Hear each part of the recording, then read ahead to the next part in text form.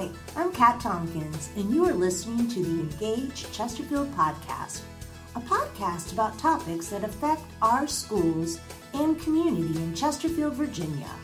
We believe family and community engagement is an essential component of improving outcomes for children and youth. Our goal is to strengthen the partnership between families, teachers, schools, and the community through open dialogue. Thanks for engaging with us. This week's topic is screen time and its effects on our children.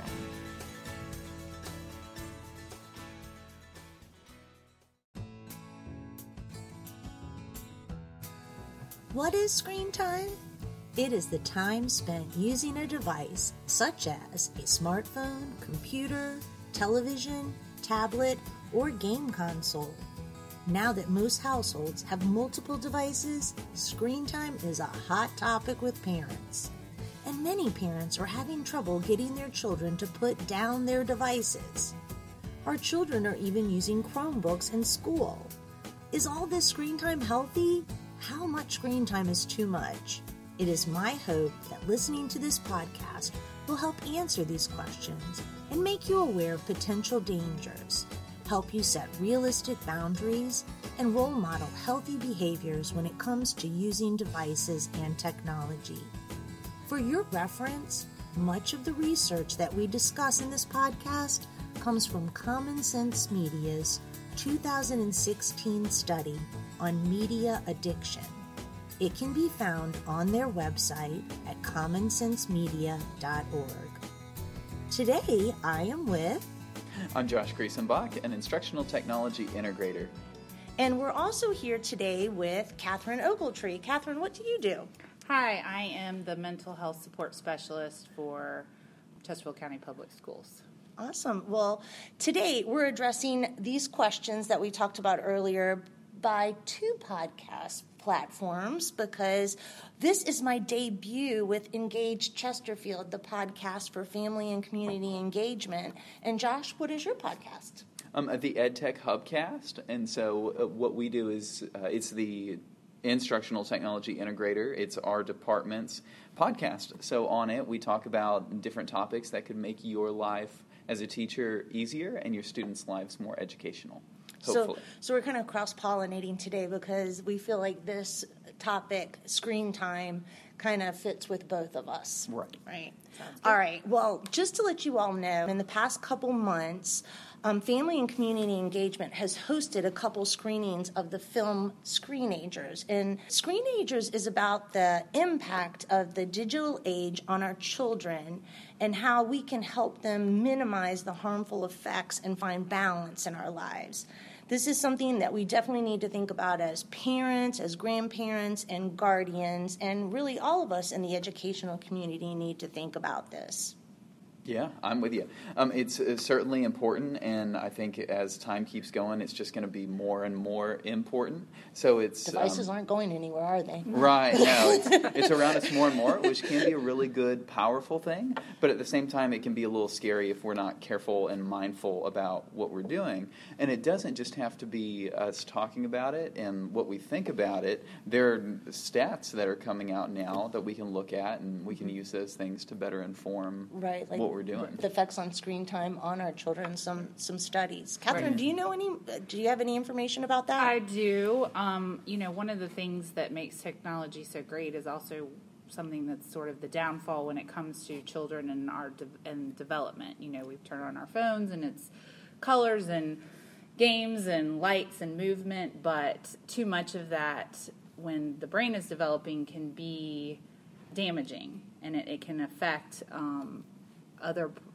parts of the brain as they start to grow and those neurons are firing. And so when a child is on a smart device and they're swiping and clicking and punching and numbers and everything is coming at them all at once, it actually releases dopamine, which is great. It's something that the body creates naturally, but too much of it starts to make that child think that all interactions are going to be that quick.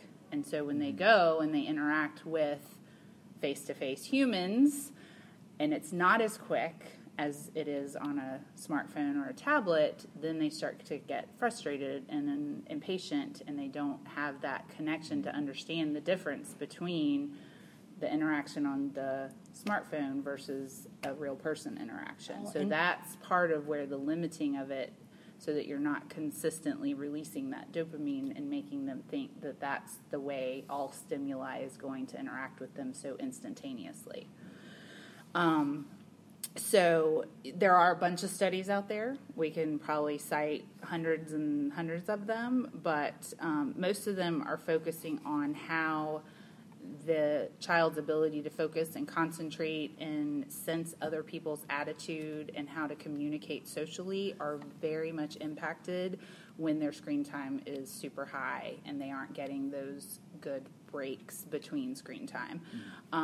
There was a study done that showed children they have the ability to pick up any technology device that they haven't necessarily previously used and learn how to use it very quickly.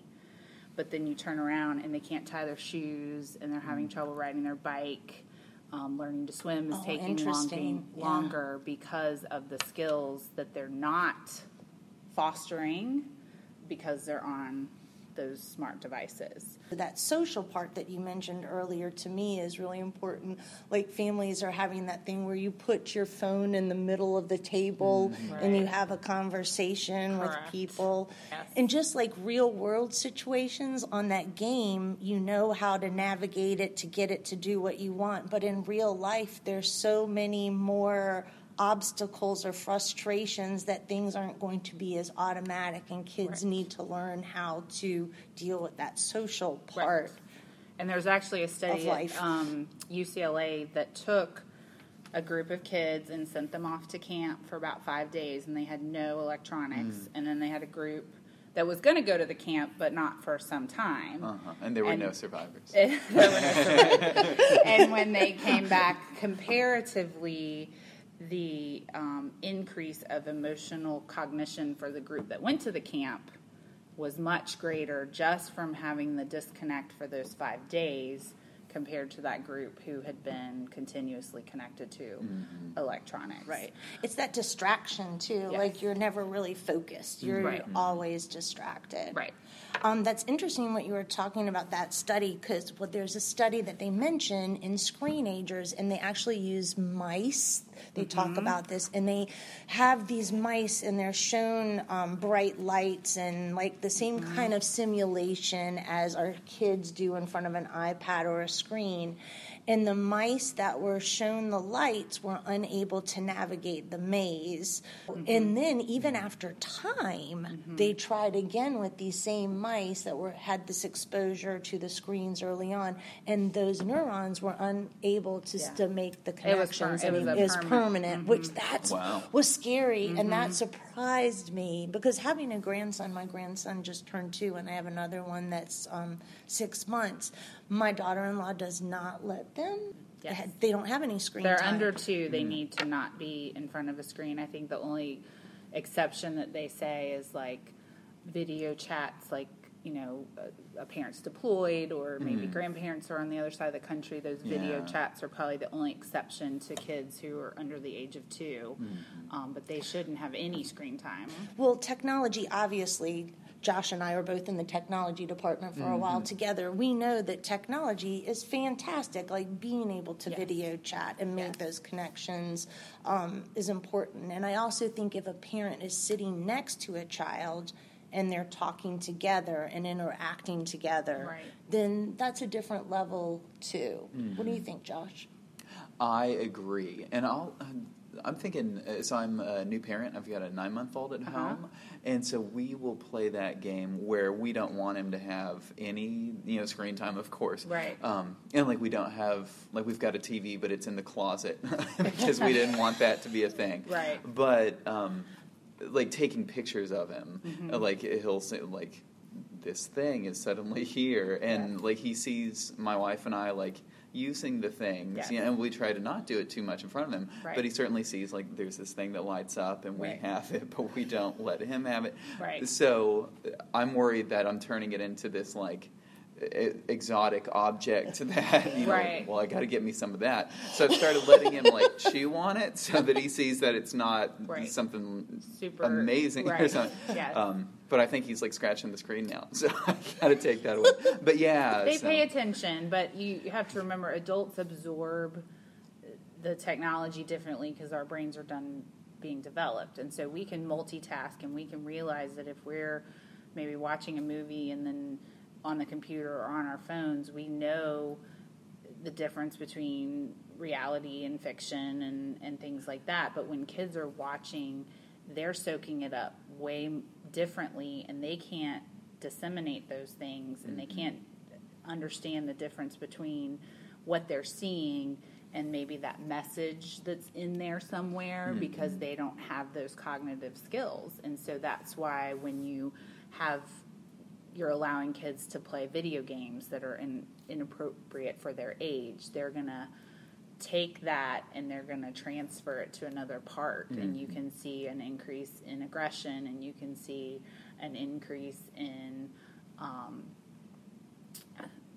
violent tendencies and things like that, or the inability to read those social cues, to empathize, and understand that you've hurt someone's feelings or that you've made them angry or things like that. And so I think that's well, I can watch all this TV as a grown-up and I'm fine. Well, your brain isn't still doing what your children's brains are doing, and so you have to be very aware of not only what they're watching, but how much they're watching. And I think that's a piece, is there's not a lot of rules in houses about how much. A lot of times there are rules about what. Like, you can watch cartoons, but you can do it for 5 hours. That's not okay. And so there's a lot of the parameters are not being put in place in order for these kids to limit their time. And then you start to see things like their sleep's getting disturbed, or especially if they're being allowed to have devices in their rooms. Right. That's where I think parents can really, on Common Sense Media, they talk about Tech Talk Tuesdays, which sounds kind of silly, maybe, okay, family, let's all come together and have a tech talk. But, letting your children know the reason why it's not a great idea to have this device, or why I have this rule for you, and getting their opinion and having that conversation can be an important, stepping stone to making this technology work for your family. Right. Because they don't have limits. A lot of families don't have limits, and I think some parents feel bad setting limits when it's exactly what they should do. Absolutely. You don't just let them go ride their bike, down on Whole Street, and that's, it's the same kind of limitations. Just because it's in your house and that they're on a phone or on a tablet doesn't mean that you don't have to set the same limitations. So, some of the things that you would start to see if your kid is having too much screen time is that irritability, they're not sleeping well, they're not responding to their peers with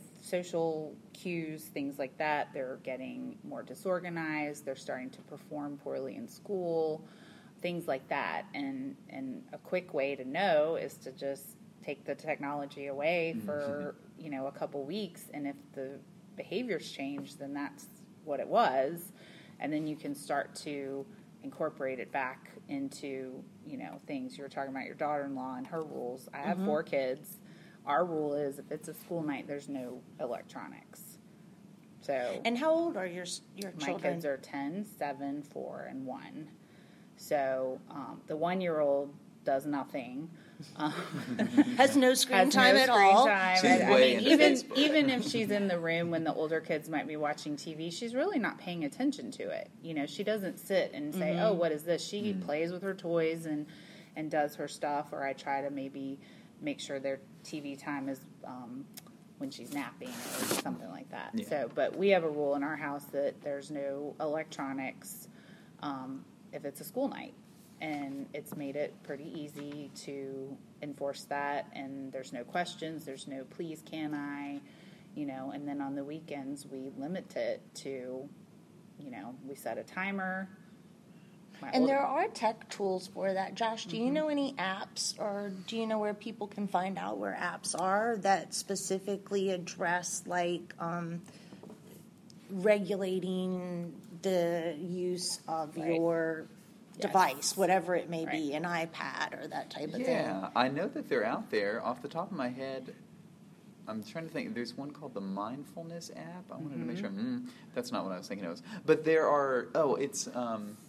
It's something to the effect of like a breath of fresh air. It's something like that. Like go outside and get some air. But yeah, I think if parents Google those, like I even saw this really cute mouse timer, like for little kids, like 5-year-olds, there's this cute mouse timer where the apple gets eaten, and when the apple's all gone, then your time is up. Yep. You know, there's different things like that that parents can do. And if your kids are older, you can put those parental controls to where you can actually make their phone shut off at 10 o'clock at night.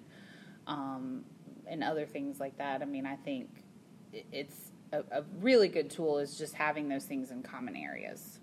You know, I definitely agree. If they have a cell phone, have them charge it in your room. You know, at night it's plugged in your room, and they go to bed, and there's no temptation that once you're asleep as the parent that they're sneaking up and that they're on it until 2 o'clock in the morning or something like that. Because I did read somewhere that 75% of our teens do not get enough sleep. So if they have a device in their room, then you're just asking for Yes, we definitely need. And I think including your kids in, like we talked about earlier, on that conversation about why I have this rule, or maybe you could set up some sort of some sort of motivator with your child and get your their responsibilities are done before you get your, my kids have tablets, but they're in our room and they have to ask, and they can't have them until they've made their beds and cleaned their, done their expectations. Because the bottom line is we want our kids to take what we're teaching them and learn how to self-regulate. Like they need to know, like, oh man, I need to get outside and play. I need to do something else. Sometimes I think about all the time that we spend looking at my device, and what if I was learning to play the guitar, or I can spend that time. I can't bring my guitar with me everywhere, but if there's some learning or something else I could do, beyond liking a post or a tweet, like we just want to teach. I think it's a good way to get information very quickly. I mean, I think back to the days when we would have to go and find a book, and it was 10 years past what's really going on. I mean, the immediacy of some data and information is really great, but at the same time, it's that double-edged sword of how much time you just have to be careful. You do. And I looked it up. It's called Moment, and it's an app created by Kevin Holesh. And that was one that I had used. I took it off because it was making me feel bad on my phone. But it would just monitor the screen time. It would tell you how many times you had, awakened the device, and how many times you had picked it up, and then time-wise, how much time you had spent looking at it. So, will it tell you the sites that you were on? Like, I'm thinking about parents that would be interested to know their history of what site. I'm not sure. I don't think it did that, but I was interested in just how much time am I spending on your device. There was a study showing that apparently teenagers, which is approximately 12 to 18, are spending about 9 hours a day in front of some kind of media. Yeah. So if you look at the fact that, let's say they get up at 7 in the morning and go to bed at 10, so out of the 15 hours they're up, 9 of those hours are on some kind of media device. And then those other 6, technically I guess you could say they're in school, but now school is incorporating devices, so you have to take into account, the fact that some screen time is happening in their education process, and not that that's a bad thing, but then if they come home and they're getting even more. So, for example, I said my kids don't do it. Well, they do Dreambox, which is a county thing for math, but they do 20 minutes in the morning before they go to school. So that's well under the whatever they call approved or recommended hour or less a day that you're supposed to let kids in that age range be, and then that leaves that other 40 minutes if they happen to get on a computer when they're at school. Right. So you have to And your take kids are younger now, like our middle school and our high school students, they all do have Chromebooks now, obviously. You know, I'm not sure how much homework our middle school and high school students have a night, but that's something that parents can monitor too. They don't have to take the Chromebook to their bedroom. Correct. The Chromebook can be out. Homework can be done at the kitchen table. It can be done wherever they need to have it done, and parents have access to that device too. Correct. And remembering that you're kind of renting that device. You know, when I was in a school and parents would talk to me about the Chromebook, I would say, well, remember, technically the Chromebook belongs to the school, and you've paid your fee to borrow it for this year, and so in a sense, it's yours to decide what the rules are. So you can, same kind of thing, have it charging in your bedroom at night, or have it charging in the kitchen to where it's not, you know, it's not theirs to dictate how it's used and when it's used. I mean, you can put those same rules on that device that the school has issued. Correct. Yeah. And the devices are locked down, but that doesn't mean that wacky stuff can't still happen. Correct. So it's a great idea to keep an eye on just everything. Yes. And we do have the filter on it, obviously, too. But every now and then, a filter's not perfect, and something inappropriate come across. So that's when your child needs to learn to self-regulate. And if you're in the kitchen, that's something you can talk about. Yes. So I think if you just kind of gauge how your family works and managing, you know, managing expectations, communicating about what's happening, using most devices in a common area. If you're not together, then knowing what they're watching or video gaming. You know, if they are playing a video game, what's the rating on it? Have you even maybe watched them play it for a little bit to understand, or play it with them, right? Or if they're watching a show, what is it, so that you can maybe have those conversations and making sure, you know, that there is non-screen time things happening. It's okay for you to turn it off and say, go outside, or, you know, go build something, or draw something, or talk to me, or play the guitar. No, and that goes for any child. I think children that are elementary all the way up to high school, they're all our children, and our goal is to have them leave and be wonderful, productive, self-regulating citizens. Correct. So in the end, I think my takeaway from Screenager is that I need to be a good role model. Yes. Like, I think from everything, like, I need to put my device down and have a conversation at the dinner table.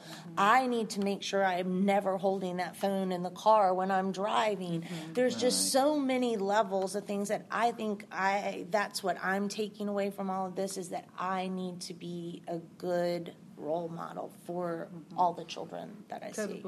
As the grown-ups, we are in charge of that, and they are watching. I mean, I'll be honest, my 4-year-old daughter picks up a plastic phone and pretends like she's texting on it. And so and that's a great quick way, you know, to get in touch with somebody, and not, but at the same time, how much are they watching that happen? Right.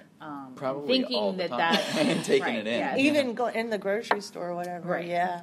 But there are tons of great uses. Like, I think about, like, Google Earth and looking at things on a map, or being able to share videos and see my grandson with FaceTime. Like, there's so many positives. I'm so glad that we have technology. I just hope that everybody takes the time to think about it. I think it's balance, like anything else. Exactly. It's balance. Yeah, being intentional about it. Because, like we were saying, there's so many great things about it, but if you just kind of idly play with it, it will suck up all the time that you give to it. So, just being intentional, and then going along with that, to go back to what you were saying about, like, the ratings and checking the ratings for video games and stuff, and just knowing that, like, what the Motion Picture Association of America, what they rate as PG-13 is not the same as what it used to be. Correct. 15 or 20. Like, they let just I don't know, from my perspective, just craziness slide that, they would have caught her. And I'm not sure what has changed that, but, just thinking about that, Well, even more that there used to be on TV. I mean, I remember as a kid there was, like, more like that subtle hint to some of the things that were more adult, but now it's just nothing all is subtle. out there. Right. You've got to filter that a little bit. So. Yeah, and what society is presenting as normal, it's up to you to decide, is that normal? Right. And For is you that and your okay? family. Yeah. Exactly. Yeah. Very true. Just because it's out there doesn't mean it has to happen that way, right? Exactly. Right. Yeah. And I'd also like to say finally, too, as we are wrapping this up, I just was listening this weekend to a podcast. Not either one of ours, Josh. Right. Since this is my first episode, it would definitely not be mine. Not that one But yet. anyway, I was listening to a podcast, and they were talking about how going outside, really, there's so many cognitive benefits of just going outside. Yes. So lastly, we need to put down our devices and go outside Take a and walk. make learning happen. Exactly. Especially in our schools. Yeah, absolutely. Oh, and one more thing I was thinking. I always have at least Lots one of more thing. thoughts. Lots of thoughts. So we were talking about just kind of from the physical standpoint, like if a child starts playing with these things too early, like it actually changes the way that their brain is wired. Yes. Thinking about that, because students are, and just children and people in general, are exposed to devices and to screens so much, almost constantly, you have to be intentional to look away from it. Like if you're in a restaurant or something, it's just everywhere. One thing that I've started doing is wearing blue blocker glasses, and there are lots of brands of those, and you can find them on like Amazon and stuff, and they can go from like $5 to, you could probably spend, however much you wanted to on it. But they have an orangish tint to the lens, like a yellowish tint, and it blocks the blue rays. And supposedly, like from our screens, it just shoots blue rays at you, and that can mess with your brain, especially later in the day. Yes. It can give you headaches, and it can also make it difficult for you to go to sleep.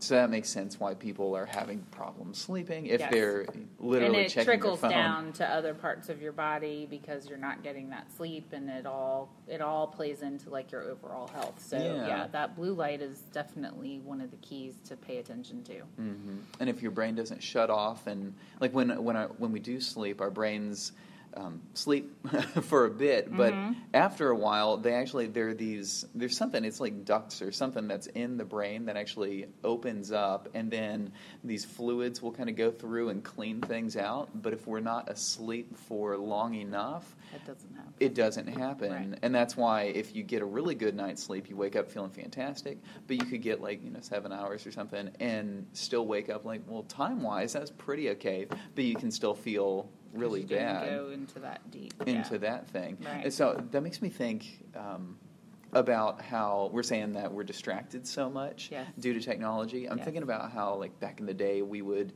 just kind of daydream. I wonder if something like that is kind of happening. Interesting. Yeah, and I'm just making that up, so I don't know. But I wonder if something... It's not scientific. Because we don't have, downtime to really, think or to get to bored. reflect. Right. Yes, just to be. Right. Yeah. Mindfulness, maybe. Yes. Yes. Yeah. Wow, we're all over. We are. We are all over the map. Okay, so in closing... what are our recommendations for parents to set rules? Set expectations, link their screen time to other expectations. You have to do, I have this saying, we do what we have to do so we can do what we want to do. So doing those things, that chores and everything, and then they get their screen time. Common areas, understand what they're playing or watching, and just making sure that they are getting the recommended amount. If they're younger than 2, none. If they're 3 to 12, I believe it's an hour or less, and then from 12 to adult, it's I think 2 hours max. Right. Yeah. And that doesn't include their time at school. That's their free time with take it screen into time. advisement, because some days they're in front of that Chromebook almost the whole day. So just think about it as part That's of important. Yeah, if you're staring at it for 8 hours, even when you if get you're not home, doing something fun, your eyes have still been looking at a screen for 8 hours. And encourage them to do things that incorporate them with other humans to develop those social in person skills. to make sure their Right. social skills are not disappearing. Right. Yeah. Very cool. And like you said, so you were saying like 0 to 2, Yes, nothing. nothing. But so I think like some people might say, but other people are getting to play with it, so my kid's going to be left behind. That's but okay. yeah, I wanted to tie that back. You were saying that kids are really good. You hand them something and they can pick it up really quickly. Yeah. So if you're worried about that, First of all, they'll don't be okay, and second of all, They might you're- be better. You're in Right. charge, so it's okay to say no because you don't want to do that long-term, permanent developmental stuff to them because you wanted them to have something that everybody else Right. had. So And sometimes that's hard. it is, It's hard.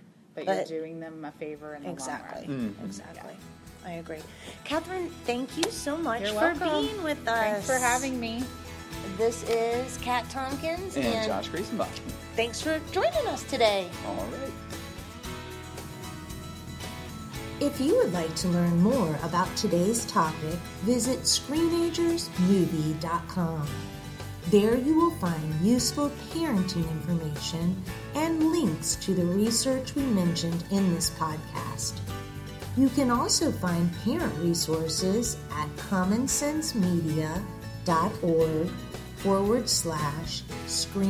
commonsensemedia.org/screen-time. Please follow the CCPS Office of Family and Community Engagement on Facebook and on Twitter at CCPS Phase 1. Thanks for engaging.